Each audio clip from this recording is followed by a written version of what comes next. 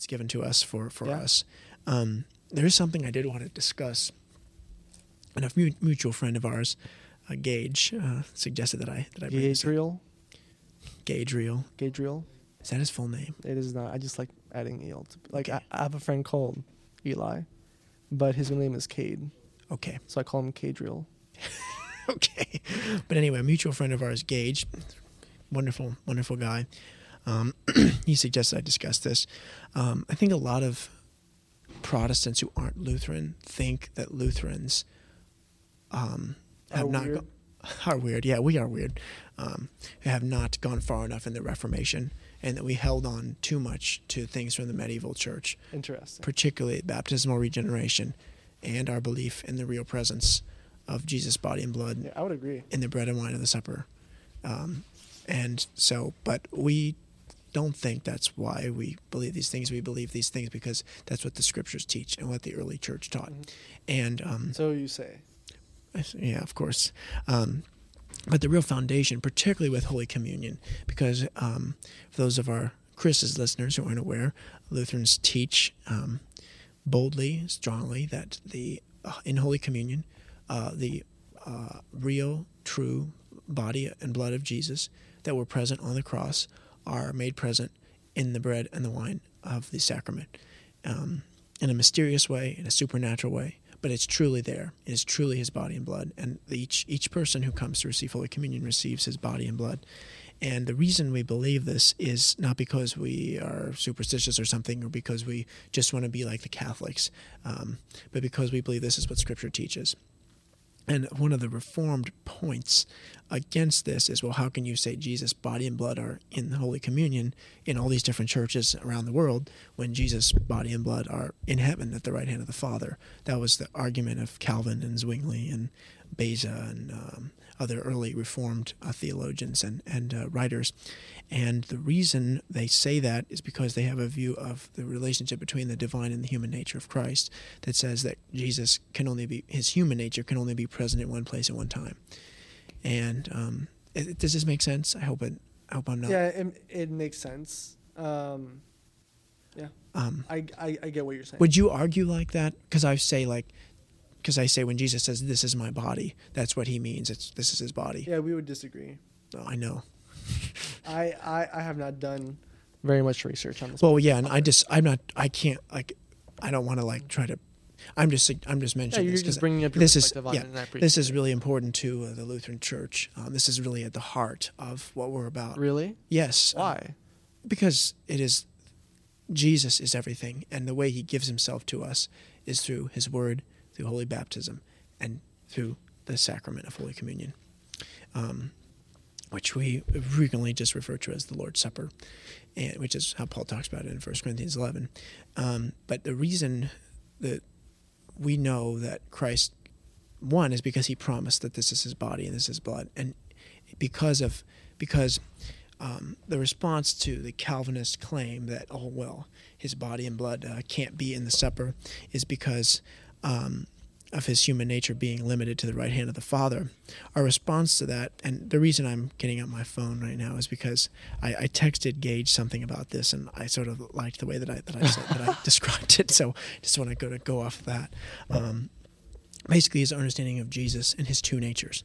And so essentially, Jesus has two natures, his divine nature, which he has existed from all eternity with the Father as the Son, and Father, Son, Holy Spirit, and Jesus is the Son. And the Son, in the incarnation, takes on a human nature at the moment of conception, that's why life begins at conception and why abortion is wrong.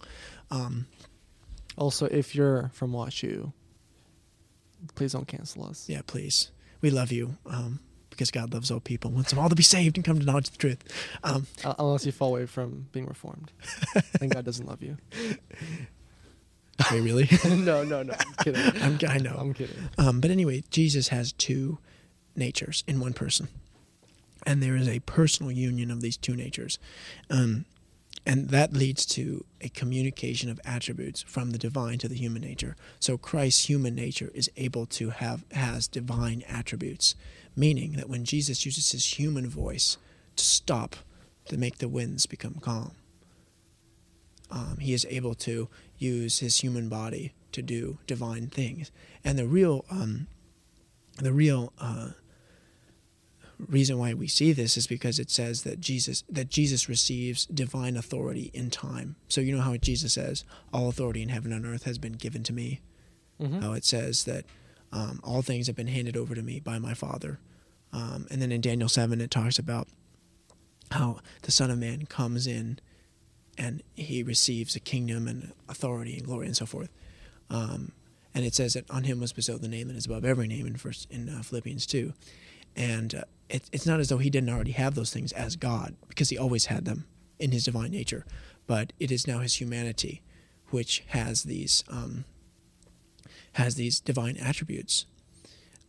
Because if he's always been God, he can't be given divine authority as a God, but it comes to his human nature. And so in that way, and it also says in Ephesians 10 that he ascended above all things so that he might fill all things, Ephesians 4:10. And that's why we say that Jesus can make his body and blood present where he sees fit to do so and where he has promised to do so, and that is in the bread and wine of the Holy Communion. And a good analogy for this in terms of the relationship with the divine and the human nature that our Lutheran confessions use is between fire and iron. So you put iron in the fire. So what happens to the iron? Eventually it glows, and it takes on the properties of the fire, but it doesn't mean that the iron ceases to be iron. So Jesus is truly human, and in that way he is able to be our Savior because he shares our humanity and he shares all of our attributes. However, because of the personal union, his human nature takes on divine attributes as well, such as the ability to make his body and blood present in more than one place and more than one time. And that's why, like, when we go to the sacrament, you don't, partake of the body of Christ and then all of a sudden Jesus, like, is losing a finger or losing a toe or something. It's no, because he is able to make his body and blood present in any way he sees fit. It's like after the resurrection when he comes into the room and the disciples are in there and the doors are locked. It's like, well, how did he do that? It's just because a human body can't, pass through walls. He's not a ghost? No, he's not. Spirit hath not flesh and blood. I'm kidding, I know. As you see that I have. And he makes it very clear he's not a ghost because he eats. The Gnostics would disagree with you. Well, the Gnostics are. We would both rightly see that the Gnostics are wrong. Are heretical. Heretical. They are heretical. Sorry, Gnostic listeners. Repent. If you're a Gnostic listener, please repent because you don't know what you're hoping in. But we love you anyway because God loves you. No, I'm just kidding. I do. I guess I love you. Yeah. But anyway, I hope that's not too much theological jargon. No, I didn't. I mean, but that's I understood a lot of what you said. Oh, good. Well, that's sort of where we're coming from as Lutherans, and it's really at the heart of what we believe and teach and confess. Because that's why Jesus can make his body and blood present, and that's how he gives himself to us. He is the vine, and we are the branches, and we receive our life from him. So yeah, that's at the heart of the Lutheran faith. Yeah, interesting. I appreciate your perspective. I haven't done as much research on that. I can start to think of some counter arguments that Reformed people would make, but I'm not going to make them right now because it's fine. Because I'm not. Well, and it's not really fair because you haven't studied the issue. I haven't studied the issue. There are things you could bring up that I would be like, what? Yeah. I haven't studied that. Yeah. So yeah, like same with like what we were saying earlier with the first. I feel like these conversations might have been a little more like edifying and more thought out if we actually prepared for them beforehand. But it's fine. No, sure, it's fine. Yeah, I still think that they've been good. But I appreciate your perspective. I'm curious as to hear why. I mean, you said why it's the heart of why it's like at the heart of Lutheranism. Mm-hmm. I think that's interesting. That would you refer to that as Christology? Yes. Okay. So So do you know what's at the center of like the Reformed?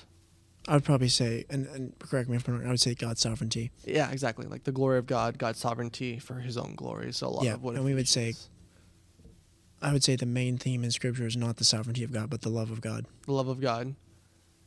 Not that you guys don't believe in the love of God. Not that we don't believe in the sovereignty. In the sovereignty of God. But in terms of emphasis. Interesting. I don't really think you can separate those things. No, and you can't, and I wouldn't separate them because I believe in divine simplicity. So God's attributes are simply God himself. So God is love. God is love. God is... Well, and I guess it doesn't technically say God is sovereignty, but he is sovereign. He possesses God is sovereign. And then I would He argue, can't be not sovereign. Yeah, I would argue that God shows his love for his own glory through sovereign means, and then God ultimately shows his love in Christ. Yes. Which is all part of his sovereign plan. So I really don't think that you can separate those two things. No, but we would say that in terms of, this is sort of hard to explain. So in terms of like, we don't really have like a sense of like order of like salvation in the mind of God, that is. But like we see that Jesus comes before election. Jesus does not, it's not as though God makes his decree of election and then decides, okay, Jesus, you're going to go die for my elect. It's, Jesus, you're going to die for all people. And it's not, and it's complicated because it's not as though God's like, okay, let's see what happens. It's not like, oh, well, I hope somebody believes this. You know, maybe someone will believe. I really hope so. Mm-hmm. It's like, well, no. Well, I would argue that before the foundation of the world, it was all part of the plan of God to sovereignly send his only son so that he may save a people for himself. And some vessels are chosen for mercy and other vessels are chosen for wrath, so that the glory of God may be manifested. And so that, like in all times, like all things may be reconciled to Christ, to his glory, in the way that God intended beforehand. So, I mean, just going through. No, I know that. Ephesians. Yep. And I would say that's more of the heart of the gospel, that from even before the foundation of the world, that God wanted to reconcile and put all things in Christ. God wanted to glorify his son. His son over all things. Yeah, because all things were created through him and for him. Exactly. Yeah. So before the foundation of the world, God chose some people for salvation, some people for wrath, some vessels for mercy. So this is 2 Timothy talk right now. But God chose and did all that for the glory of his son. And so I would say that's more of the heart for the gospel, the exaltation of Christ, through both God's love being manifested through Christ, and then all things being reconciled in Christ. Right. Well, I wouldn't disagree. I would just say that Christ died for all people. Yeah, I guess that's the distinction. Yeah. But But where do you see God's glory most revealed? In his son. Good. Yeah. No, I would say yes, of course, but specifically in God saving sinners. Yes, and through the love. In the cross. Through the cross. Through Jesus crucified. Yeah. That is really where we see God most truly. The love of God being manifest through his son. His son. Yeah. Mm-hmm. And then I would say that is part of the glory of God. Like I just like all of Ephesians just straightens it out in my purpose. No, I agree. I love Ephesians. I'm actually memorizing Ephesians right now. Actually, you heard me, right? No, I know. I heard you. Yeah, you heard me. You did well. So thank you. I mean, I did okay, but just the. Let's see, what part do you want to? I mean, just all of it, but. I mean, it's all wonderful. It's all wonderful, but for example, I mean, I could read in him you trusted after hearing the word. Just the idea of all things being for Christ. Like here, let me read the end. And he put all things under his feet and gave him as head. And he put all things under his feet and gave him to be head over all things to the church, which is his body, who fills all in all. Or up here where it says, let me gather to himself.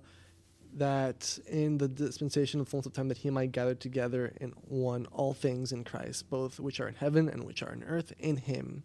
Like just everything is. Yes, I know. For Christ. Everything is for him. Mm-hmm. He's everything. He's the purpose of all things, of all history. He's the telos of history. Yes. Yeah. Mm-hmm. But I would just say that he died for all people because of all these other passages. Okay.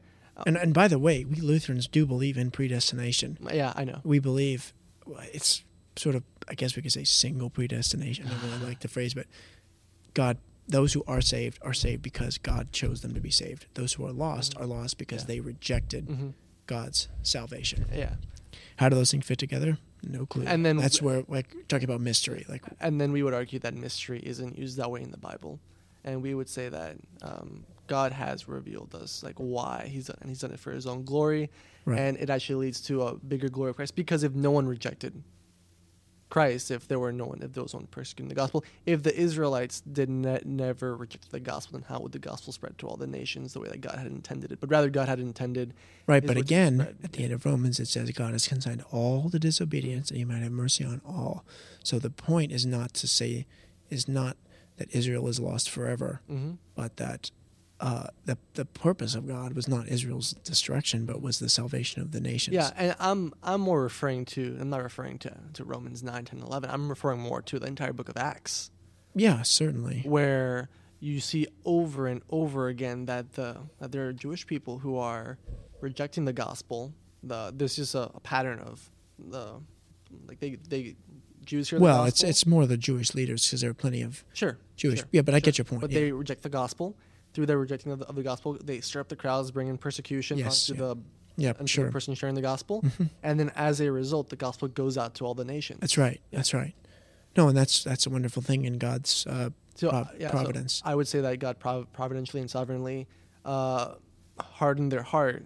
Yeah, sure. Did not allow them did not reveal His glory to them. But He also says that He is not willing that any should perish, and He desires not the death of the wicked, but that they would turn and repent. So then you would argue that that is just a mystery that we have to contend with. I would argue that no, this is actually a pattern in Scripture that God does for His own glory. That God hardens some to eternal damnation for His own glory, and what's the purpose of the hardening? The purpose is for His own glory. Well, in some cases, but that is, His glory is a result of it, but His purpose is to bring them to salvation, so that they might be in relationship with Him, which is why, as in accordance with how He created us in the first place. So then, would you be a universalist? I'd like to be, but I can't be. Why not? Because Jesus says there's a hell, and the people who reject Him will go there. The people who live in sin and who... Well, then not all people are being reconciled to God then. Well, all people are reconciled to God in a sense, but not in another sense. Because Christ died for all, therefore their sins are indeed forgiven. But this is made effective only when someone has faith. So if someone doesn't... It's like if a king makes it... If you have a lowly prisoner, who has committed a crime, and the highest king comes down and brings to that prisoner his decree of release, that the prisoner is free, and the prisoner says, I don't want that. Screw you.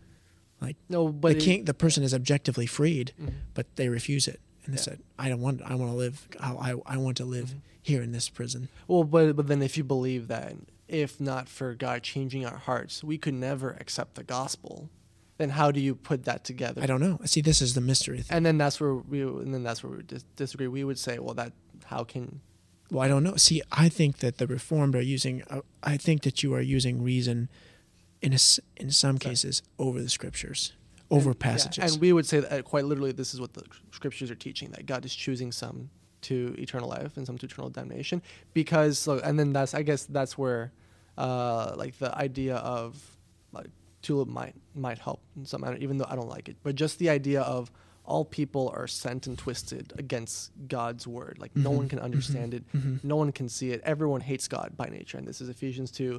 And you were dead in the trespasses and sins in which you once walked, following the course of the world, following the prince of the power of the air. This is all of us, right? I agree. And then, so how can you? And then this is what we believe the Bible very clearly teaches is that, well, if we're here, then we need God's enlightening, right? And this is like 2 Corinthians 7, I think it is, where Christ, and this is like a book that I read from John Piper. He makes the point very clear, very wonderfully, that through salvation, God reveals through the word, like the meaning of the word shines Christ into our hearts when God enlightens us through His Spirit, and we were able to actually see the glory of God, which is Christ, in the face of Jesus. Yeah, in the 2 Corinthians. Yeah, and it's made clear to us. So if it's God, He removes the veil, right? Exactly. Yeah. So if it's God, we're dead in our sins. God saves us through Christ sovereignly. He opens up our hearts, and we're able to see. And yeah, it's like with Lydia, the Lord opened her heart to listen to the things that Paul was saying. I get it. I'm all for what you just said. Yeah, But I also firmly believe that all these passages that talk about God desiring all people to be saved, and that Christ died for all, and it's possible to fall away from the faith, that those are also legitimate as well. And how do I fit those things together? I don't know. That's the mystery. Yeah. Yeah. Well, we would define mystery differently, because mystery in the scriptures is used very differently than what you just said. Oh, how so? The word mystery talks about something that was previously hidden and has now been revealed. That is very right. clear. I see. Okay, fine. But it's revealed, but there's a limited, like, yes, the incarnation is revealed, but do you understand the incarnation?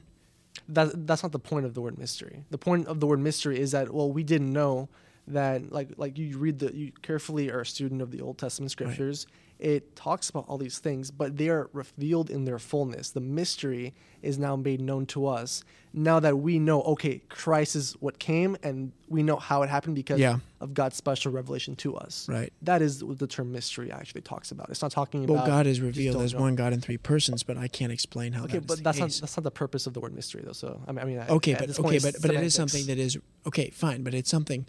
These things are revealed, that God desires all to be saved, that Christ died for all, and that it's only by his grace that we are in fact saved. And the only reason anyone's saved is because of God. Exactly. So those things are revealed. How do they fit together? I don't know. And I would say that very clearly shares why, and God has revealed it. And though it was a mystery, God has made it known that we were once sinners, that God has revealed the light of his glory through his word to us who believe.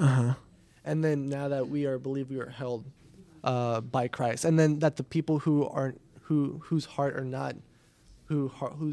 not like opened up to the gospel, they're still used for God's glory. Yeah, I know that, and that is used to spread. I think that's very clear in Scripture. I don't think that you can.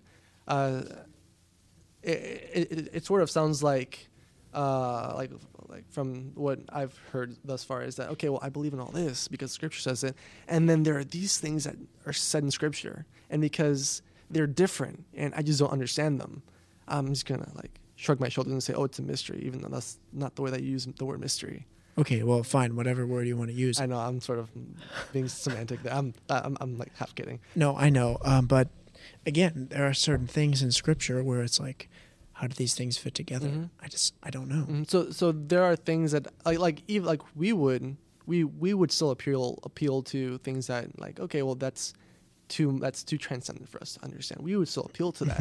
We're not saying that we don't do that, because obviously when we're dealing with God and we're dealing with stuff like salvation, we're not going to say that, oh, we understand it all. But we are going to say that, okay, in Scripture it's clear that we cannot know God. We without the Spirit of God enlightening our hearts, we would still be dead in our sins, and we would understand nothing. We wouldn't even be able to choose God, and that's sort of where I strike a little bit of where I rub against not very well what some of what you're saying, the people who just rebel against God, they make the choice. We're all gonna make the choice. No, I know that. I know that. God. Yes, left to our own devices, we'd all be lost. Yeah. I know. So how do some people reject it? I don't know. I seriously do not know. Yeah. And then we would argue that. Well, I know it. I know what you would argue. I've been listening to it. But yeah, no, I mean, again, that's sort of, I guess you point out the key differences there. Yeah. It's just in terms of what is God's God's intent. Does he desire all people to be saved? I would say yes, and you would say no. And then that's why when we get to something like 1 Timothy, I would say, well, I mean, there's a very clear non-gymnastical reading of that. You don't have to hold it in tension against this entire. But this is not the only passage that teaches that Christ died for all people. Well, you just read it, so you try to see what the author intended on saying. Right. It says that. And I think the entire book of Hebrews is predicated on the fact that Christ died for them, and they could still fall away. I would disagree. I figured. I would say that the book of Hebrews is not predicated on that, but it is close. I can see why you would say it, especially with the lens to which you're looking at Scripture with, the lens of, oh well, I mean, if you think that people can't fall away, if one doesn't have the correct lens of okay, this is what God does with his salvation. Well, I'm not trying to look at it with a lens. I'm just trying to take the path. I mean, I guess we're all trying. We all look at it through a lens. Yes, but we're also all trying to look at it just take it at face value. In context, yeah. Like I agree with you. Yeah, I believe in context, but I don't think in context can mean, in accordance with a certain system. I would say that Scripture, by system, like Scripture is very clear on a certain thing, and Yeah, I agree. systems are You interpret the clear passages in light of the unclear ones, and exactly. you interpret the unclear ones in light of the a clear lot of ones. the clear. Yeah. So that's also partly why I would interpret 1 Timothy as how I do. Like in light of the Scripture, I think it's very clear that, oh well, he doesn't literally mean all people, because if he meant all people, then does that mean that everyone is saved? No, it doesn't. But that doesn't, because like it's very clear that Jesus, I'm the way, the truth, and the life. Nobody comes to the Father except through me. That's one example. So then you would ask, oh, it doesn't. Well, then does that mean that? And then eventually it sounds like you're just getting to a point where if you just keep on asking questions, you just shrug up your shoulders and be like, well, the Scripture just holds these things in tension. It's like, why does God allow bad things to happen to good people? Don't know. Well, I would argue for His glory, because I would argue that that's fair. That's fair. Even in Adam, and even in the garden, like God intended, But God, Adam and Eve. But God hates evil, and He Exactly. laments that they left. Exactly. Yeah, I would agree, and I would agree that God is not the origin or the author of any evil at all. Yet at the same time, God ordained that Adam and Eve would fall so that Christ would be magnified in the end. Right. The new Adam and Eve. Well, I guess I agree. I would just sort of use it in the words of Joseph, as you mentioned earlier. Yeah, God intended what it. Satan planned for evil, God used and planned and ordained for good. Amen. I would agree with that. Which is, so like that to say, like with the problem of evil, problem that you just brought up, I would. Well, I'm not an expert on any sense on that. I haven't thought about it a lot, totally but fine. I just think it's an example of something where anytime you try to give an answer, it's not. If you try to like give a logical answer, it doesn't work. Sure, and then that's why I said, like, even we appeal to mystery. I don't like the word mystery. Even we would appeal to the fact that there are some things that we don't understand. Yes. Even right now. However, we would say that in terms of this, we think that the Scriptures are very clear. Right. Well, I would just disagree with your understanding of the passages about Christ dying for all people. Okay, and that's fair. And and I think we got a very good conversation out of that. So No, I agree. yeah, I appreciate you letting me ramble. Well, you let me ramble too. Yeah, so it's a mutual. Wait. Thank you. No, they're clapping for me. Oh, oops, sorry. Apology accepted. Wait, no. Wait, I wonder what's this one. Okay, I like that one. I like that one too. But yeah, Any other things you'd like to discuss? there was something I wanted to ask you about, but I forgot what it was. I don't know. All right. One last thing, and this isn't as theological. Though next time, if we do this again, Yeah, I'd love to. I would like to write down beforehand so that I'm a little bit more prepared, because So that I'm prepared too, yeah. I am, like, I would consider myself pretty good with like Bible stuff, but I am very bad like on the spot. Yeah, I do have a good memory. Like, I used to do acting and stuff, so it helped me. Like, I'm really bad at people's names, remembering people's names, but like if I've read passages of Scripture a couple times, I remember them, Nice. which is a blessing, a real blessing. Yeah. Well, for me, it's more like on the logical arguments and flow Yeah. of different, like I can recite things like from memory, so like Ephesians or Acts, like the argument of Acts. Yeah, sure. But if I'm looking at Scripture, like just like a whole like Mhm. of like text, Mhm. it's difficult for me to, like this is where this is and this is where that is. I need more time to like write it all down. So Right. for next time. Sure, that's fine. But my last question was more, what were you like before, or would you say that you've been saved since you were baptized? Yes. Okay, we would disagree on that, but that's a different thing. What was, or how different was your life specifically before you started to, before it's like 17 or 18 when you were still in the previous church? Yeah, so I definitely do believe in baptism and regeneration very strongly. That's, again, one of the hearts of the Lutheran Reformation.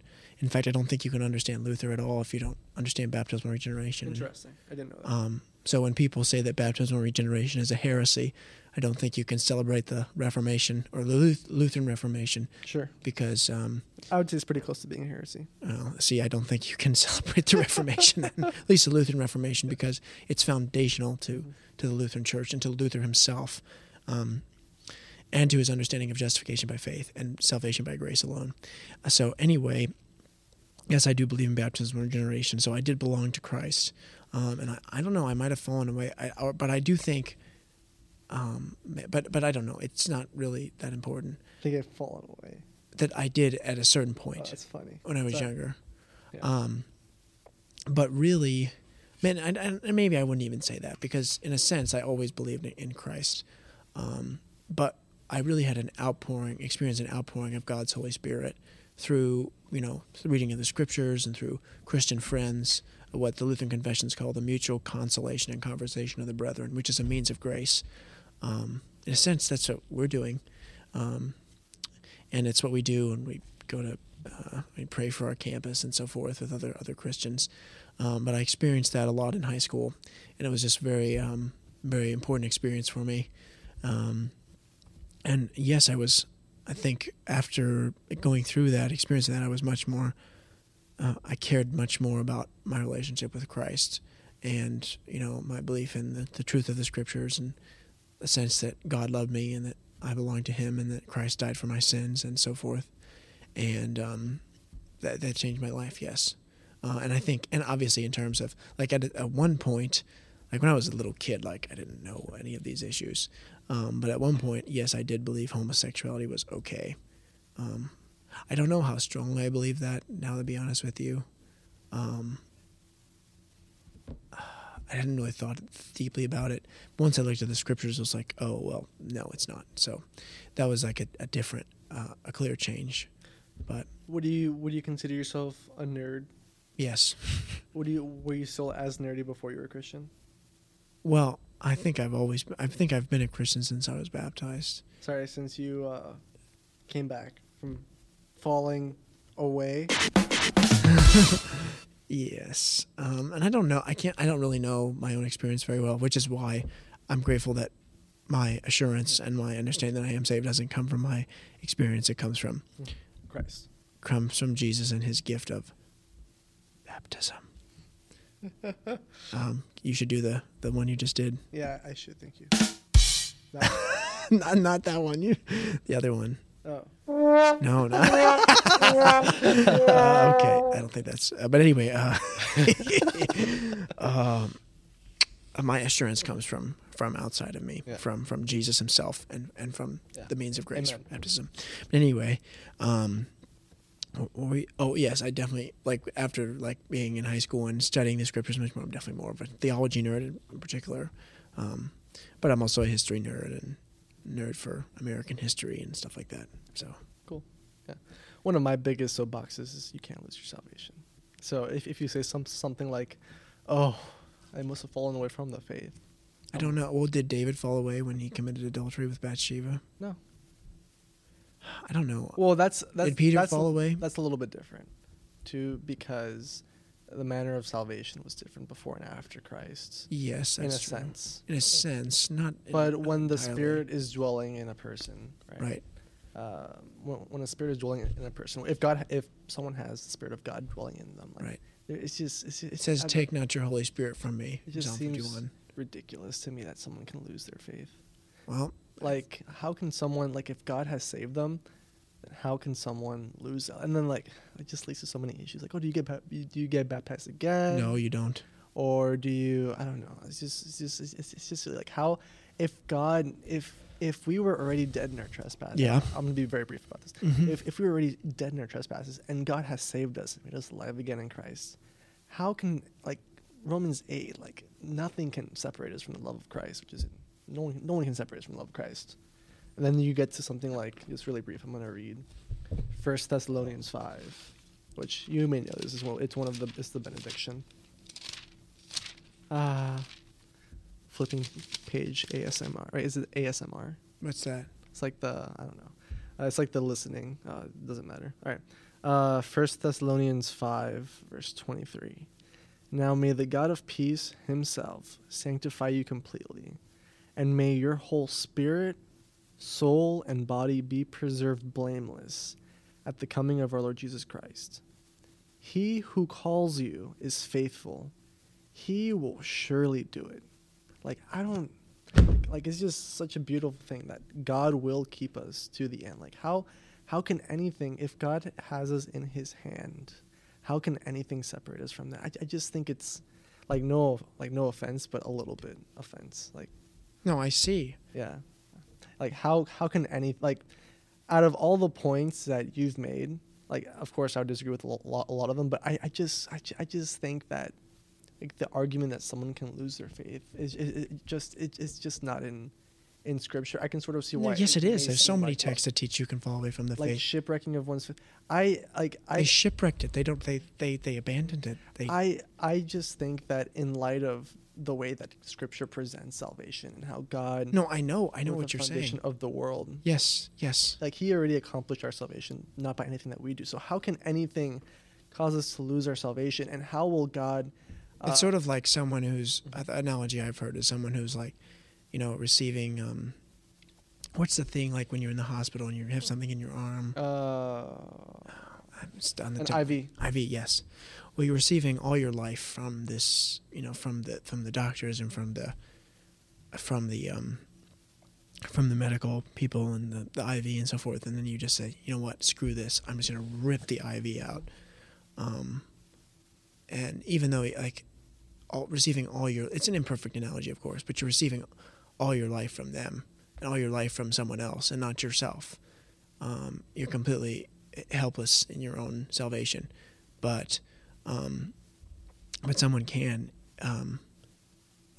reject it and say, I don't want it. Sorry, I don't want to believe this anymore. Or is that they say, I can do whatever I want and I'm just going to sin. And so it just, again, it's like, yes, God will never let us go. God loves us. We are in his hands. We belong to him. We have 100% assurance that we are his. If I, the old question of if you died tonight, what would happen? It's I know I'd be with Jesus. Mm-hmm. I know it because I'm baptized and I belong to him. My sins are forgiven. I've received the Lord's Supper. He's given me himself. I belong to him. However, if I were to say, you know what, I can go, get drunk and sleep with a bunch of prostitutes and, sin and, curse and do evil things, wicked things, I'm still saved, so ha ha ha. But what you would say is, I was never saved at all. And then I would say that then you have no ground for assurance at all, because the only ground for because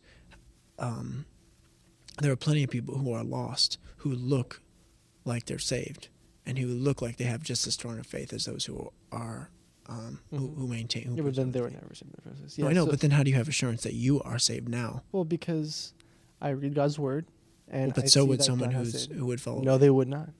Oh, I think they would. No, they would not. They would be lying to themselves because they are not true believers in Christ. No, I know, but from your perspective, how do you know that you are not lying to yourself? Because I read God's word and I love God. Because I cry out to God truly with my full heart because he has saved me. Yes. And so I know that I am saved. Right. And so someone who is not saved, they would not do that. Even though it seems on the outside that they would never do that because they cannot see. They are so dead in their sins. No, I know someone who's not saved wouldn't do that. But I'm saying that people from your vantage point who look like theirs, who are, from all indication. Then they've been faking it the whole time. I see. Okay. And I don't know. My biggest thing is that all of us are feeble. All of us. I know. If God had not guaranteed our salvation by giving us His Spirit, like it says in Ephesians 1, where it says, "Who is the guarantee of our inheritance? Who is the guarantee of our inheritance till we acquire possession of it?" Possession of it. I just can't speak to the praise of His glory. Yeah. If God hadn't guaranteed our salvation, if we were not yet, if God did not keep us in His hand, and we would fall immediately. Yeah, I know. Then all of us would. Yeah, then all of us would fall. We would have no hope because we are constantly dependent on God. No, I know. To keep us. I know that. Because if not for God, we would run away. All of us. No, I know. And I know that from Scripture and from my own experience. However, I just think you have serious problems when you try to interpret these passages as that these people didn't really believe. Because because in Romans 11 and John 15, the analogy used by Jesus and then by Paul is that of a life-giving tree. And Jesus himself is that life-giving tree. I am the vine, you are the branches. And the Father cuts off those branches who bear no fruit, meaning that they don't live in love. I mean, wouldn't the context of those, and I could be wrong here, and I could be wrong about Yeah, this. sure. Wouldn't the context, or at least a lot of the time when like a vine and branches are being spoken about, like for example, in like a lot of Romans is talking about Israel, that Israel was cut off from the vine because of their unbelief. Right, but they were in the vine. You know what I mean? Yeah, like they were attached to Christ, to the covenants of promise. Oh, so you're just saying that they were... Like that is Israel as a whole because of Christ. But he says to the Gentiles as well that you will be cut off as well if you stop believing. Mm-hmm. So how could they be cut off from something they never were really a part of in the first place? Yeah. See, I don't like the fact that people can fall away. I wish no one would fall away. Like, I wish everyone who is saved never falls away. But the reality is people do, and the New Testament makes that abundantly clear. And so the Reformed answer, as you made clear, is that they were never saved at all. But I would say that they were and that they fell away. Yeah, and I would say that the fact, like saying that they were and they fell away, I would say that is very contrary to how God saves people. Okay. And that taking that reading is just like I can see where the reading comes from, and at the same time I also like actually it may be inappropriate to say that it is just the result of people nowadays who are very much pro, like I choose myself. Like no, it's like, not this. Like this Pelagian. Well, I mean, Augustine. You know Augustine, right? Yeah, Saint Augustine. He was the arch defender of monergism and arch opponent of Pelagianism, and this idea that we choose our salvation. But Augustine believed you could fall away from the faith. Okay. So it's not a new invention. It's not a new invention, yeah. Though, yeah. So he's just one example. I think I'm not an expert on the church fathers, but I can't think of any church father who taught that if you were saved at one point, you would always be saved, and that no matter what, no one could lose their salvation. Yeah, Paul. Well, that's not the point of this discussion. What I mean is by church fathers is the next generation. No, I know. Because they knew the apostles, so they would be in a good position to know. Yeah. So we would just have to agree to disagree. But, well, of course. But it seems... This brings me no joy, talking about how people can lose their salvation. Really? But no. Then why are you, like, smiling? No, I'm kidding. He's not smiling. People who are listening, he is not smiling. It brings me no joy because I want all people to be saved, and I want people who are saved now to continue in the faith. But it seems it is possible to fall away. It doesn't mean we're at danger of falling away every second. And it's clear when someone has fallen away. So I would never say to someone who's faithfully attending church, faithfully reading the scriptures, faithfully demonstrating their love for Christ, I would never say, you don't really know you don't know that you're really saved. I would never say that, because they are saved. Well, I would think that's inconsistent. What do you mean? In the sense of, like, believing that, like, you could fall away, but also saying that, like, oh no, you're like probably something you wouldn't question. Well, no, I believe in, I'm not probably, like, we believe in 100% assurance for every believer. They have 100% assurance that they are saved right now. Like, all right, here's this is a little bit tangent, but would you say that this is accurate? That in general, just very generally speaking, Lutherans would get a few different, like, things that it seems like the Bible is saying, and then they would say, okay, well, these things look like they would hold itself in tension, and we would agree with that tension, and then we would just say, like, okay, well, we're going to trust in God that the tension is there for a reason, and then we're gonna. He knows more than we do. He knows more than we do. The tension is there for a reason, and then we're gonna go forward with that tension being there, and then we're gonna try to discern how we should view our things in light of this tension. While a lot of the Reformed group would be more like, okay, well, this is what the scriptures are saying, and we're gonna try our best to figure out a system to where it all comes together in a way that the textual context seems to fit in pretty well enough, and then we're going to try to explain why there is this seeming tension, but there really is no tension there. Would you say that that's a decent even though there might be a tension there for a reason. But what do you say? Yeah, I would say so. I That's think we're fair. much more comfortable with tension, and I still like the word mystery. Mystery is just, it's just not a biblical. Well, but anyway, no, that's fine. I don't want to argue over semantics. We are more comfortable with paradox and tension than than mystery, because mystery is used differently in the Bible. Well, just look at it for yourself. Well, mystery is something that's revealed. It's not something we understand.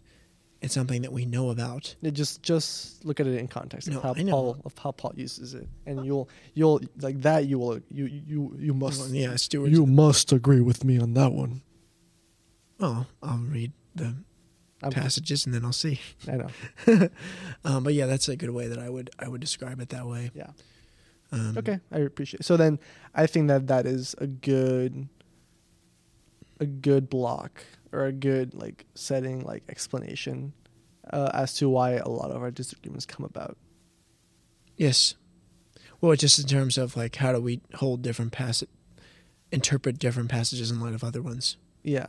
And the tension, how much tension we hold, and then how we try to... Like, I just think the clearest reading of 1 Timothy 2, 2 Peter 3, Romans 5, John 3, and all the passages that say that Christ died for all and that God wants all to be saved and so forth. And there are way more than that all those stand, as do the ones that say that God alone saves. And we would agree. Well, you would just interpret those. But we would interpret them just to mean what in light that it doesn't really, in light of what we think is the whole of Scripture. Well, we would interpret. Right. But you guys would hold them more into tension. Yes. And then you would. Yeah. When I would say the Arminians would say, well, then we have to have human free will, that it's up to us to choose, even though God gives us through prevenient grace, gives us the grace we need to believe. You're not Arminian. No, I'm not Arminian. All right, good. So we would not have that conversation. No. But I don't think the Arminians. There's a difference between classical Arminianism as preached by John Wesley, for instance, than like pop American evangelicalism, where you have to make it's the onus is on you now. Or what's the word, like revivalism? Yes. Like I have a lot of respect for John Wesley, even though I don't agree with a lot of what he taught. I'm very much in dislike of a lot of what America has done in the past few decades, in the past few centuries. Yeah, but it's not all bad. I mean, anywhere where someone believes in Jesus, it is the work of the Holy Spirit. And everywhere where God builds his church, the devil comes along and builds a temple. So just because there's a lot of false teaching, it doesn't mean that God is not also at work. Well, sort of. Maybe this relates to the Asbury. Maybe. Yeah, so I mentioned earlier. I would say that a lot of the time the gospel is spread, but the issue with a lot of revivalist techniques, and for anyone who's not listening, revivalism, as you're defining it, is more of a, I would argue that it's less of a spirit-led, like the Holy Spirit isn't saving people. It's more of man incorporating psychological techniques to make. Yeah, and there's a lot of that, saved. And that's really problematic. And I definitely agree with you. I mean, the ordinary way of salvation, I would say, is through baptism, and then baptism, the preaching of God's word. Yes, the ordinary way of salvation to those who are not raised in Christian homes, and those who are coming from non-Christian. Because this goes back to infant baptism again, because for me, when I get married, Lord willing, you're a bit ahead of me in the process. When I get married, have kids, I baptize them and teach them the faith, and they belong to Christ, and just teaching them. Yeah, we would disagree. Teaching them about who they are in Jesus. But for someone who, a great book is called The Way of Salvation in the Lutheran Church by George Henry Gerberding. This is written about 1900, and he does a great job responding to American revivalism and talking about what a true revival is. Exactly. Yeah. True revival comes through the preaching of God's word. Exactly. Amen. And the ordinary means of grace, the word, the sacraments, and Christian fellowship with other believers. But I think in terms of what's going on at Asbury Seminary, at college rather, there's a seminary, but they describe it more as an outpouring of the Spirit, not as not necessarily bringing unbelievers to faith, but strengthening the faith of believers. It just doesn't feel like it's biblical Like it's just. Well, I don't like. There are some things in like American evangelicalism that I see are really problematic, but not this. It seems very ordered and very structured. Well, have you like paid attention to what's being said in the revivals? No, I have not. I mean, so I was talking to someone else about it, and there just doesn't seem to be much of an attitude of like repentance. Oh, it seemed that there was some. I mean, I haven't watched everything. I haven't seen much either, so maybe I shouldn't talk that much about it. But from, well, I think what should our posture be? I think our posture should always be, like, we should always look. We should celebrate anything that's good. Any time. Like I celebrate the fact that you are a Christian, even though I think you're wrong about baptism and and stuff. Yeah, I would say like whenever I will celebrate whenever, like if it's being done faithfully to Scripture. But Asbury Seminary is a historically Wesleyan place. Wesleyan, yep. Yeah, and although both of us would disagree in certain parts of Wesleyanism, they have a very ordered way of doing these sorts of things. And Asbury has a history of having these sort of I agree. outpourings. Yep, true. Yeah, I mean, if it's something like if there was like a Lutheran revival, not like the LCS or whatever, the ELCA, like the super like liberally theological. If like for example, if that group had like a revival where a bunch of people were coming to that understanding of Scripture, then I would not be rejoicing. I would be like, woe is us, because people are believing in a false gospel and people are not living up to Scripture. Right. So that would be my general. I'm not going to say that everyone who says, like if a bunch of people say that they start believing in Jesus, I will not automatically rejoice unless I have evidence to know that these are authentic. Yeah, no, I know. And thinking about the parable of the sower, waiting and seeing the result. But still, whoever is not against us is for us. In a sense, that is really true. And I think... Well, I mean, we were just reading in 1 Timothy about but there's a difference between false teachers and people who are coming to know Jesus through a heterodox church that is teaching a lot of false doctrine. You know what I mean? Like, I hold the pastors of the ELCA and the bishops of the ELCA responsible, but not necessarily all of the lay people. Yeah. So then, like, okay, well, let's talk about. I mean, and I wouldn't compare Asbury Seminary to the prosperity gospel, but I mean, you can put in the prosperity gospel there too. Well, people are saying that they're believing in Jesus. There is some truth in there, right? I'm not sure if you would give them the label of heterodox. I wouldn't. I would say heretical, but. Let's say that that bunch of people are like, there's a revival in the I don't know, like in Joyce Meyer's church or in Bill Osteen or whatever. Like, I'm not going to. I don't know, bro. I don't listen to those guys, but I would not rejoice. I would say, woe is us, because false gospel. So I will be rejoicing if I would rejoice that even though there are these horribly false teachers, God is still at work, even when they intended it to teach false doctrine. Well, if people are actually like showing faith, that they're actually believing and God actually is through His word saving people, then sure. But if I have no evidence, if to me there is no fruit or no evidence that there is legitimately repentance and people are being saved, and it's just a show, because I mean, I'm bringing in my understanding that people are saved by hearing the word, and then through the hearing of the word, God reveals and opens up their hearts. Right. Yeah, sure. So if that is happening, even though maybe it's like the Jesus movement, where I would say that there are a lot of unhealthy practices, I would agree with you. Like, I would still rejoice, even though I wouldn't agree with everything. Yeah. But if it is something like the prosperity gospel, or if it's even something that looks like repentance, but it's just like an emotional. Yeah, no, I know that you're saved not by a profession of faith, but by a possession of it, as R.C. Sproul said. Yeah, sure. But looking at the parable of the sower, I think, of course, since it's from Jesus, and that's the great parable of the preaching of the word, there are some people who believe for a little while and then fall away. Sometimes it falls on, sometimes the cares of the world choke it out. They initially receive it with joy, but then, it's like they had no root. And other ones, it produces good soil. But I think we should always rejoice at the proclamation of the word, and that people are believing.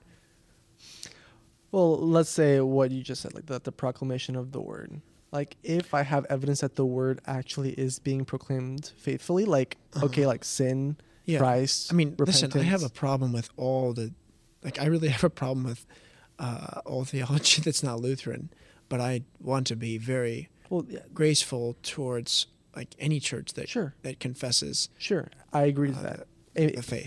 Amen. But there is a distinction between churches that are preaching the faith, and then these things that seem like they're preaching the faith, and they're not actually preaching the faith. They're preaching something like that just isn't true. So, like for example, if it was a Lutheran thing, and like I had evidence that okay, well, the gospel is being preached, like there is sin, repentance, like all the parts of the gospel, it's being preached. Amen. I'm happy. Even though like I wouldn't, like I'm not Lutheran myself, or Right. even though I'm not Methodist, like amen, like I'm glad this is happening. But if this is like if there's no talk of repentance, if there's no talk about the gospel of Christ, Well, I think there is repentance. Sure, This sure. is like one of the main themes of that. Sure, but that's not what I'm arguing. Kentucky, yeah. That's not what I'm arguing. No, I know. If there was no call to repentance, If it's not really a Christian, like I have to like we had this conversation with with Catholicism, like not the whole thing, but similar. yeah, it's similar. Like if it's not really If Christian, someone goes from being a New Age atheist or a new atheist to becoming a Roman Catholic, I would rejoice. I would not. See, that's It's the different same now. thing to me. No, it's not. Okay, we would No, we would disagree on that. disagree. We would disagree. Even though they would believe in a Christ, Right. if it's not the gospel of Jesus Christ, if it's not actually like you were saved by grace alone through faith alone, if people are not being saved by God because of it, But God always works through His Word. yeah, God only works through His Word. Yeah, Yeah, I would agree. Well, He has like ordinarily like True. special cases. Well, I mean, I would say that all the cases would be through special revelation, but Well, special. I mean, through I mean, I guess I get maybe, I get what, through His Word. Yeah. I guess maybe John the Baptist in the womb of his mom may be like a special case, but I can't think of any other time that special revelation didn't. Like, what do you mean by special? Like His Word? What do you mean by Well, scriptures? because God speaks and His Word? God reveals Himself through His Word now to us today. Yep. But as we see in Hebrews, Yeah, sure. in Yeah. Hebrews I 1, mean, I think there are. so God progressively changed the way that He. So, Right. like first, generally speaking, first it was God revealing Himself, right? Right. Like in a bush, as the angel of the Lord, God revealed Himself, like as being there. Then He started doing like a prophet system, which would speak to a person that like Yeah, no, I get it. Through His established means. exactly. Yeah. Yeah. So, I mean, I agree with you that there are, like, in certain heterodox churches, like, there are lots of problems, but I still think that the gospel is present there. If the I gospel think it is possible. present, I feel like it is possible for, like, for instance, the LDS, the Mormons, like, there's no, like, that is completely, there's no gospel there at all. Like, this is not Christianity at all. possible for what? Like, I wouldn't say that it's possible for someone who became a Mormon. I would not rejoice at that. Good. I would agree with that. That's great. Or if someone became a Jehovah's Witness. Yeah, I would agree. Also, by the way, I'm gonna make this a 2-part episode. Sounds great. Yeah, but like I would agree with that. But like I would even say like a little bit closer. Like if the gospel is not like if people, I mean, and then I would make the distinction here. Like if people are actually being saved, Mhm. like legitimately, like God Yeah. is, like the word is being Proclaimed and preached. proclaimed, like actually proclaimed in a way that it can actually save people. Yeah. Not like your typical like prosperity gospel. Like if you believe in Jesus, you're gonna get rich, because that's not the gospel. No. The gospel is, all right, well, Christ died for us, so repent and turn to Christ, because He died for you, and this is like your only way of salvation. Yeah, like yeah. et cetera, et cetera. If that is being proclaimed, and that through that proclamation God is saving people, then I will rejoice, right? Yep.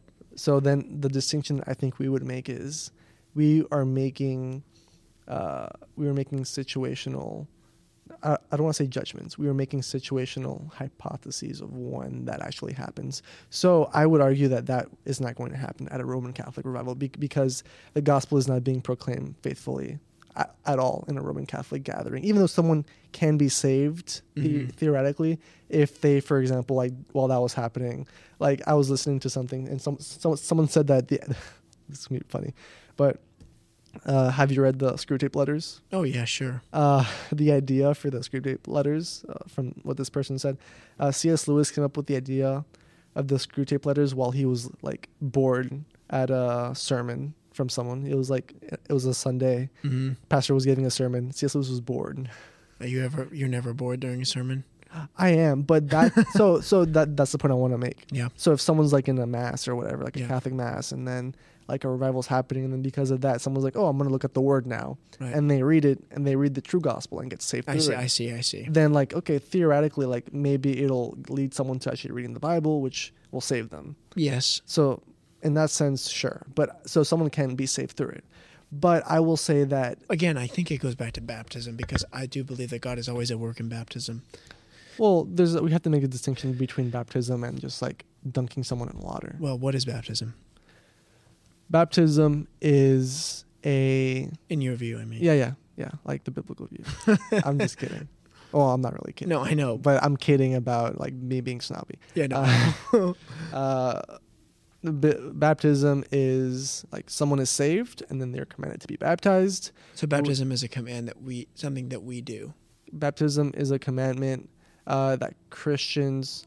I have not done much research on baptism, so I will say that I'm Okay, not sure. going to give you I the don't best want to try to trick you definition. either. Yeah, so like just so you know, not to get too nitpicky, but my current understanding of sure. baptism is like sure, it's God's work. It's also Mm-hmm. it is the.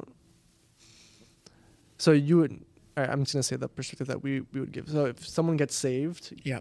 they are commanded to get baptized, which is both a show, like a proclamation of them getting saved, and at the same time, like I suppose that like there is like a work that is done in it, from what I've heard, but I haven't done too much research on what baptism is. But I would say that there most definitely is a distinction between baptism done in like a Catholic church, which is not a church at all, I would disagree. and then with Protestants. Or not, I mean, Well, you would say or not anyone Protestants. who wants to join. Anyone who legitimately is a Christian. Would you? I don't actually remember. When were you baptized? Don't remind me. I was baptized like twice. Okay. Because I wasn't Reformed back then. But Well, the first one stands. I would say the first one stands. But I was actually a believer in the first one. I would say that if someone wasn't saved and they got baptized, then that wasn't a baptism at all. See, I would Well, see, Because it was nice. How is it a baptism? well, God's word still stands. Like God's objective promise through baptism stands, and even if you weren't believing it, that doesn't nullify the promise of God. Well, baptism is for believers. Well, oh, brother. Baptism is not something that we do because of our faith. It is something God gives to us because of his promise of salvation. Okay. That doesn't say anything at all to counteract what I just said. Well, so you're saying that someone is baptized is an action that believers take to show their faith. Is that how you would phrase it? I don't like that definition. Okay. Though it is similar to what I said. Yeah. But at the same time, I will also appeal to the fact that I have not researched this very much and haven't done so. That's fair. That's fair. In the very recent past. Well, I would just point out, like all the almost every passage about baptism, particularly in the epistles, is talking about baptism, and it's intimately connected with salvation itself. Sure. But like it says in 1 Peter, baptism saves, and in Romans it says it unites you to Christ, and it says the same in Colossians. Yeah. Galatians, it says through baptism you put on Christ. It says in Ephesians 5 that he saves us through the washing of water with the word. Christ saved the church in that way. Okay. It says in Titus 3:5, washing of regeneration. He saved us through not by our own works, but by the washing of regeneration. So why do you think that if someone got dunked in water after, even though they weren't saved, why do you think that does anything? Because it's not based on them. It's based on now. If someone is being baptized and saying, "Okay, I don't believe any of this. Like this is all bunk." No, they're not going to be saved because they're rejecting God's action of salvation. Well, then how is it that? But if it's God who does the work in baptism. Yeah, because we receive the gift by faith. Okay, so there has to be faith first. No, Then, I didn't say that. I said baptism is a gift which is received by faith. okay. it's a gift that's received by faith. So if someone Yes. doesn't have faith, then it's not really baptism. No, I didn't say that. I know. But man, and so we don't- and we I'm don't not saying that you're baptize- saying that. I'm just trying to. We baptize get what you based mean. on that is the means whereby people are brought into the kingdom of God. Okay. You see, and are made to be united with Christ. And in terms of infants, So they're just doing it wrong then. well, if someone is saying like, I don't believe any of this, like I'm just doing this just because someone wants me to, well then, yeah, they are rejecting God's salvation. You're not, as Luther says, you're not baptized to be made into a prince. You're baptized to be a Christian. So then what happens to those people? Well, they're just rejecting it. But if they were to come back later and say, you know what, I repent and I really believe, then they wouldn't be rebaptized. Really? No. Because baptism, again, is not based on our faith. It is based on the Word of God and the water. Baptism is water with the Word. Water with the words in the name of the Father and of the Son and of the Holy Spirit. That doesn't seem consistent. Why? In terms of, well, someone like not being saved and yet they get baptized. Like, so why does God? Baptism saves them. So what would you define as baptism? Baptism is the washing of water in the name of the Father and of the Son and of the Holy Spirit. So you would say that anyone who gets into a tub, and then there's a priest there who prays. Who says, I baptize you in the name of the Father and of the Son and Okay, of the Holy I think I'm Spirit. trying to understand you a little bit better. They are baptized, yes. Okay, so you're saying that everyone who does that is baptized. Yes. Huh. And there's only one baptism. Yeah, I would agree with that. It's not something they do. It's something that it is something through which God works. To be baptized in the name of the Trinity is to be baptized by God Himself, and we see this in Ephesians 5, where it says that husbands are to love your wives as Christ loved the church, and gave Himself for her that He might sanctify her, having cleansed her by the washing of water with the word. So it's Christ who cleanses His people through baptism, Yeah, sure. and so Christ is at work through baptism. Yeah, but I guess our distinction, and I still haven't heard a good answer for why would an unbeliever who got put into a tub and dunked, even though they're not a believer, why would that do anything at all? Even though it's God doing it, why would you say that? Why would you make the distinction that it isn't only for believers? Because, again, baptism is a promise that God gives to believers and their children. And as we see in Acts chapter 2, and it says that the promise is for you and to your children and all who are far off, and everyone whom the Lord our God will call. And he says in the previous verse, repent and be baptized, every one of you, so that you receive the gift of, and you will receive the gift of for the forgiveness of your sins, and you will receive the gift of the Holy Spirit. Yeah, but that doesn't answer the question as to why an unbeliever will be baptized by God if they're dunked in. But they're rejecting God's offer of salvation. Yeah, so it isn't for unbelievers. It's for people who God has saved first. No, but it is. But when it's done for infants, Oh, I'm not talking about infants. I'm talking. I'm not going to distinguish between infants and adults dramatically. Yeah, I'm not talking about infants right now. Okay, so if someone, I'm talking about someone who, so from what it sounds like, and correct me if I'm misreading you, but if you get a person who isn't saved, it's like the word. Like if someone is unbeliever and the word is preached to them, the word was still preached, and the word is still doing its thing, or rather, His thing. The Holy Spirit at work. Well, I don't see that in the Bible. That connection right there, like that's similar to hearing the word preached.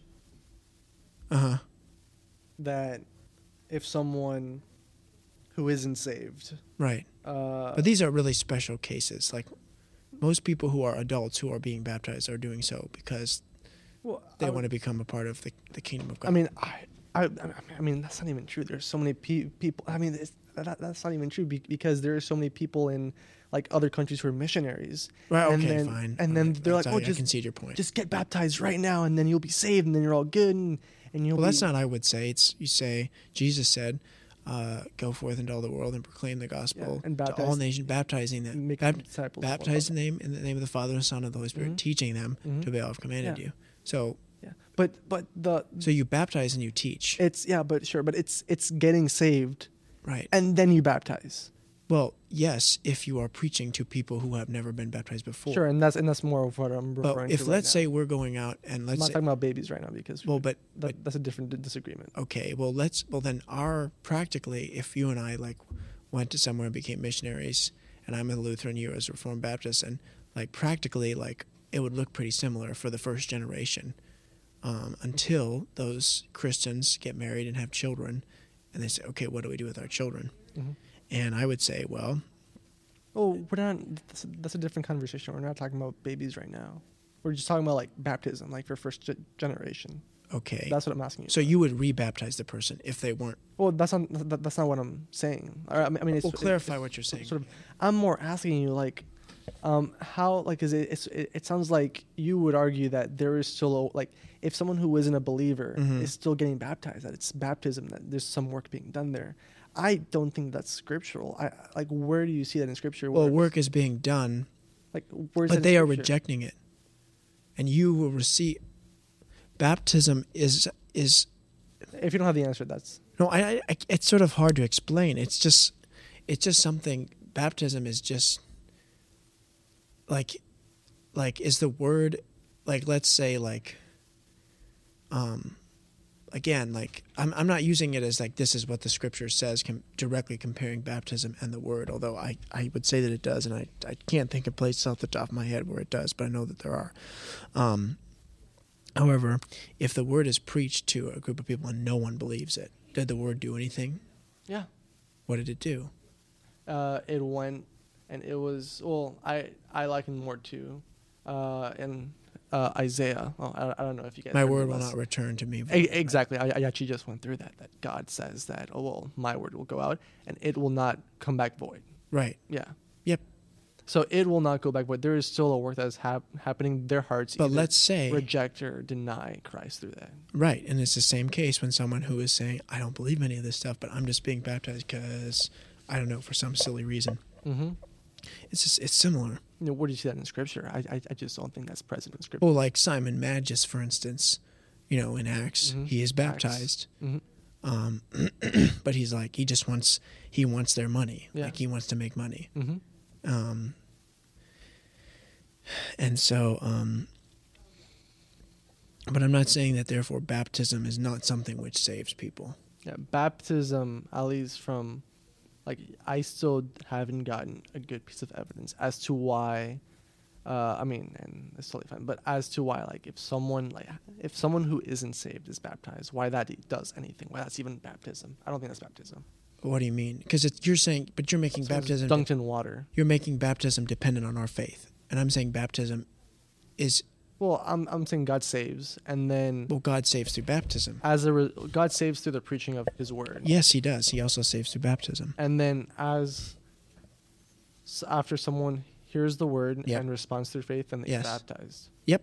And that's right. And that's all part of the salvation thing. Sure, I'll say that that's all part of being saved. Being baptized is part of salvation. Yeah, and I would say that it's not as though like. But if someone isn't saved, then how can they be baptized? Like they can't. They should. Nothing. They're just being dunked in water. They're not actually being baptized because that's part of God's salvation. No, I know that, but God's promises stand, even though we don't. Okay. Even though people don't believe. So what scripture would you reference for? Let God be true to every man. No, I'm not saying that God's promises will stand. Obviously, we would agree with that. But of the fact that God promises that if you are dunked in water and someone says, "Oh, I baptize you in the Father, Son, and the Holy Spirit," why? Like how is that even baptism? Well, why wouldn't it be? Baptism is not dependent on us. You know what I mean? It's not the validity of a baptism is not dependent on the faith of the recipient of that baptism. Mm-hmm. It's depending on the command and promise of God. God has commanded baptism. Mm-hmm. He has promised all these blessings of salvation that come through it. So it's not dependent on our faith. Mm-hmm. It's dependent on His promise. Yeah, but God hasn't promised that if you're dunked in water and you say, "Oh, I baptize you," like if a priest does that, they're going to be baptized. That's like baptism. Well, they have been baptized, but they have not. They have refused to receive the gift of baptism. In the same way, if someone were to come to Holy Communion and saying, "I don't believe any of this crap. Jesus is terrible,ble, blah blah blah," then it's not communion. Yes, it is. They are still receiving the body and blood of Christ to their harm. Actually, to their harm. I'm going to rescind my. Okay, so you're rescinding. I'm going to. Yeah. Okay. How would you rephrase it then? Rescind that. That they're drinking judgment upon themselves, as Paul says. And it's not clear with baptism, but perhaps, like, if someone is mocking baptism in that way, like, that is dangerous. Like, someone should. I agree. Someone shouldn't do that. Okay. So that's what I'm saying. But it's still baptism. Mm-hmm. It is still like. I don't know. I have not. Like, I still have not been convinced. Okay, that's fine. I mean, That's fine. like through scripture, I just don't think you've given me enough evidence to think that, like, if someone is dunked in water, Right. that someone says, "Oh, I baptize you," and that because it's part of salvation, and because I would agree with you, it is by grace. Mm-hmm. I just can't see baptism being done without the person being dunked actually being saved. Like, I don't know where you would. Right. Well, we see that it's like this is the gift that is received. This is faith is received. This is where all the blessings of salvation are received is through baptism. It's not as though like someone was not saved like before they were baptized, like that in the sense that if they died that they would not go to be with Christ. What we mean is that baptism is the vehicle, the ordinary vehicle whereby God bestows all His salvation, all His blessings. And God continually gives it. It's not as though like I can only receive all the blessings of salvation one time. Mm-hmm. Like it's just God just continually gives us salvation constantly. So does that mean that someone will like feel different after being baptized? Like their walk will be different after they are baptized? Like if they like in terms of this, like if they were an unbeliever before? Yeah. What do you mean? Like, well, because so like, do you mean that there are any manifestations of the fact that they have received their thing and their salvation in full? Well, yeah. I mean that they're following Christ, that they're living a new life, that they have new affections. So that will be desiring more the case after they're baptized than before. Before. Well, if they're an unbeliever, what do you mean? Like they were saved, they heard the word, they were saved, and then so the before and after they were baptized. I don't see why not. Okay. I mean, I don't. I mean, but again, it's sort of a nuance in the Book of Acts because at the beginning it says that baptism is gives the Holy Spirit forgiveness of sins and so forth. In Acts 22, rise and be baptized, wash away your sins and all and that. But also there are cases where people receive the Holy Spirit. They see it receive it through the preaching of the word, and at that time it was manifested through speaking in tongues, which that's a whole other can of worms. Conversation. But then they say, well, how can we withhold water from being baptized? And so it's sometimes people believe before they're baptized, and sometimes people have already believed, and then they receive baptism because of it. And sometimes baptism is the means through which they receive the Holy Spirit. What's an example of that? Where it says, repent and be baptized, and you will receive the gift of the Holy Spirit in Acts chapter 2. How do you know that's what it meant? Because that's what it says. Well, I mean, in context, like... Well, I mean, you can read... Well, all throughout the Scriptures, the Holy Spirit is at work through water. It's a consistent theme. God saves salvation through water. In the beginning, the Spirit was over the surface of the waters, and then you have the Exodus through the waters, and the flood through the waters, and in Naaman being cleansed through the waters, and then you have the priests with the water washing before going into the service of the temple and the tabernacle and the temple. You have Ezekiel, I will sprinkle clean water on you, and then you have baptism of John the Baptist, and then you have Jesus' baptism, and then you have Jesus establishing baptism for Christians and so forth. So it's a constant theme throughout Scripture. I would say that the theme throughout Scripture of the waters is the judgment waters, the judgment of God. I know, but those judgment waters are also waters of salvation. True. Salvation through judgment is the thing that we would draw to. Exactly. So like in the flood and then the Exodus. Mm-hmm. And both of those analogies are used. Both of those are used to talk about baptism in the New Testament. Yeah. So it says that they were baptized into Moses. So from what I've seen in Acts, the usual pattern that I've seen is preaching of the word, response to the word. So God saves them. Then they get baptized. Well, yes, that would be the normal response for people who have not been baptized already. And then, have you seen anyone who has been baptized before that? What do you mean? Well, like what you just said. So that you said that's the usual pattern. Yeah. So what would be that's a pattern of going into a context where the gospel has never been before. Okay. Well, do you see anything in the scriptures of like any other context than that? Well, yeah, household baptisms, like sometimes those household didn't, it wasn't stipulated that household believed. Sometimes it is stipulated, but sometimes it's not. And so why is there an indication that, why is there the indication that some of the household didn't believe? It's not as though that says they did not believe. I'm specifically saying like they are just given this gift and it's not up to them. It's just something they receive. You know what I mean? We're saved by grace, by God alone, so it's not up to us. Can you give me an example in Scripture? Yes. Of someone who did not believe, was baptized, and then they believed? Well, I'm not trying to so much prove that. I'm just dealing with that. Like, I'm talking with households, I'm more looking at infants. But I'm saying, like, someone who doesn't believe while they're being baptized and then they believe later should not be rebaptized because they were baptized, because baptism is not dependent on our faith, it's dependent on God and his commandment.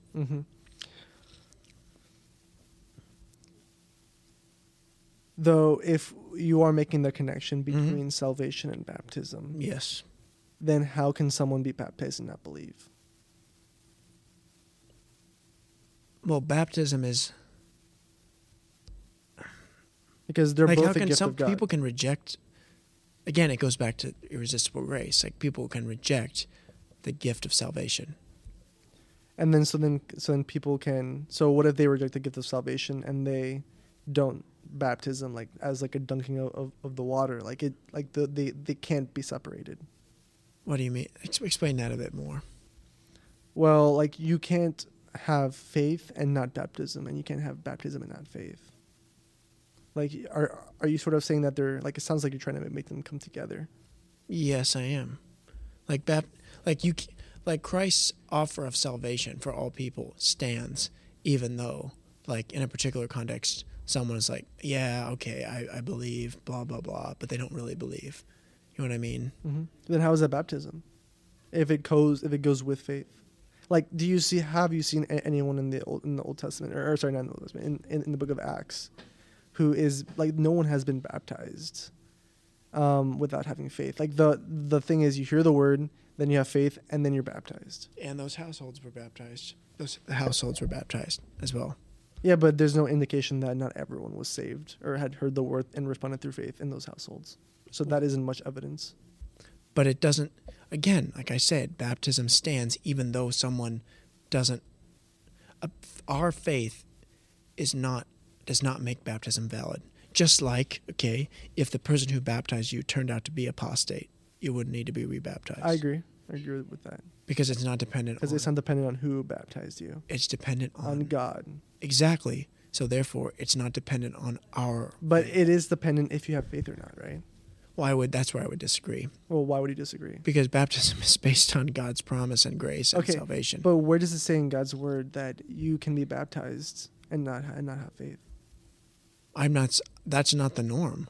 The norm is for people to be baptized and to have faith. But why would you have where in Scripture would you see any indication that would be the case? Like, you mean someone is baptized, but the idea of like, I don't want... Like a baby being baptized. Why would you have an indication that is... Or someone who's baptized and isn't a believer. Like, why would you have an indication that they are saved? I'm not saying they're saved. Or that God works through that. Like, I'm saying someone who is actively saying, I don't believe in this baptism business. And I don't believe... Well, what if someone isn't like that? Like, where would you have any indication? Like, I would... What do you mean? Well, what... I don't know. I just don't really like the whole hypothetical of this scenario, because I would... If someone said, I was baptized, but I don't believe, I would just say, like, well, first of all, repent and turn back to your baptism, because that is where God is giving you his salvation, which is he is giving you what Christ accomplished on the cross for you, and he's uniting you to that. So return to your baptismal covenant. Okay, I think I'm trying to understand you. So you're saying that someone believes and has faith, and then through that faith, and they hang on through baptism. Yeah, the baptism is the thing which, like when I was, like in my own experience, like when I was in high school and having this experience, really personal experience of God's grace and the Holy Spirit, essentially God is just turning me back to my baptism. You know what I mean? Because that is where God saved Will Welch on June 8th, 2003. And when I when I wandered in a sense, or began to wander, or was not strong in my faith, like he gave me an outpouring of his Spirit through his word and through the means of grace to Christian people. Because you believed when in 2003. Well, when you were like 2 years old. Yeah. I don't have a problem with infant faith. Like there's no True. Like infants can believe. John in the Psalms talks about, I trusted you at my mother's breast, and from the womb you have been my God. And I think that they brought infants to him, to Jesus, and these were infants. They weren't just children. They were infants. They were brought to him that he might bless them. He says, and do not hinder them, for to such belongs the kingdom of God. If the kingdom of God belongs to these infants, why would we withhold the very thing that brings people into the kingdom of God from them? Yeah. And so I think Jesus blessing the infants is a strong indication of infant baptism. Yeah, we can disagree about that later. Oh, sure. Yeah, it's getting a little late, so. No, this has been a real blessing. It was a fun conversation. I appreciate it. How do you want to, anyway, you want to close it out in particular? Yeah, so I'm going to play a few very funny outro songs or outro tracks, and then we'll pray out. Sounds good. And then I'll play like one or two more, and then I'll make a snarky comment. Okay, great.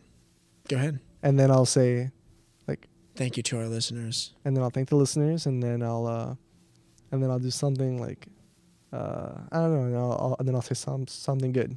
Sounds good. Sounds good. All right. So, I like that one.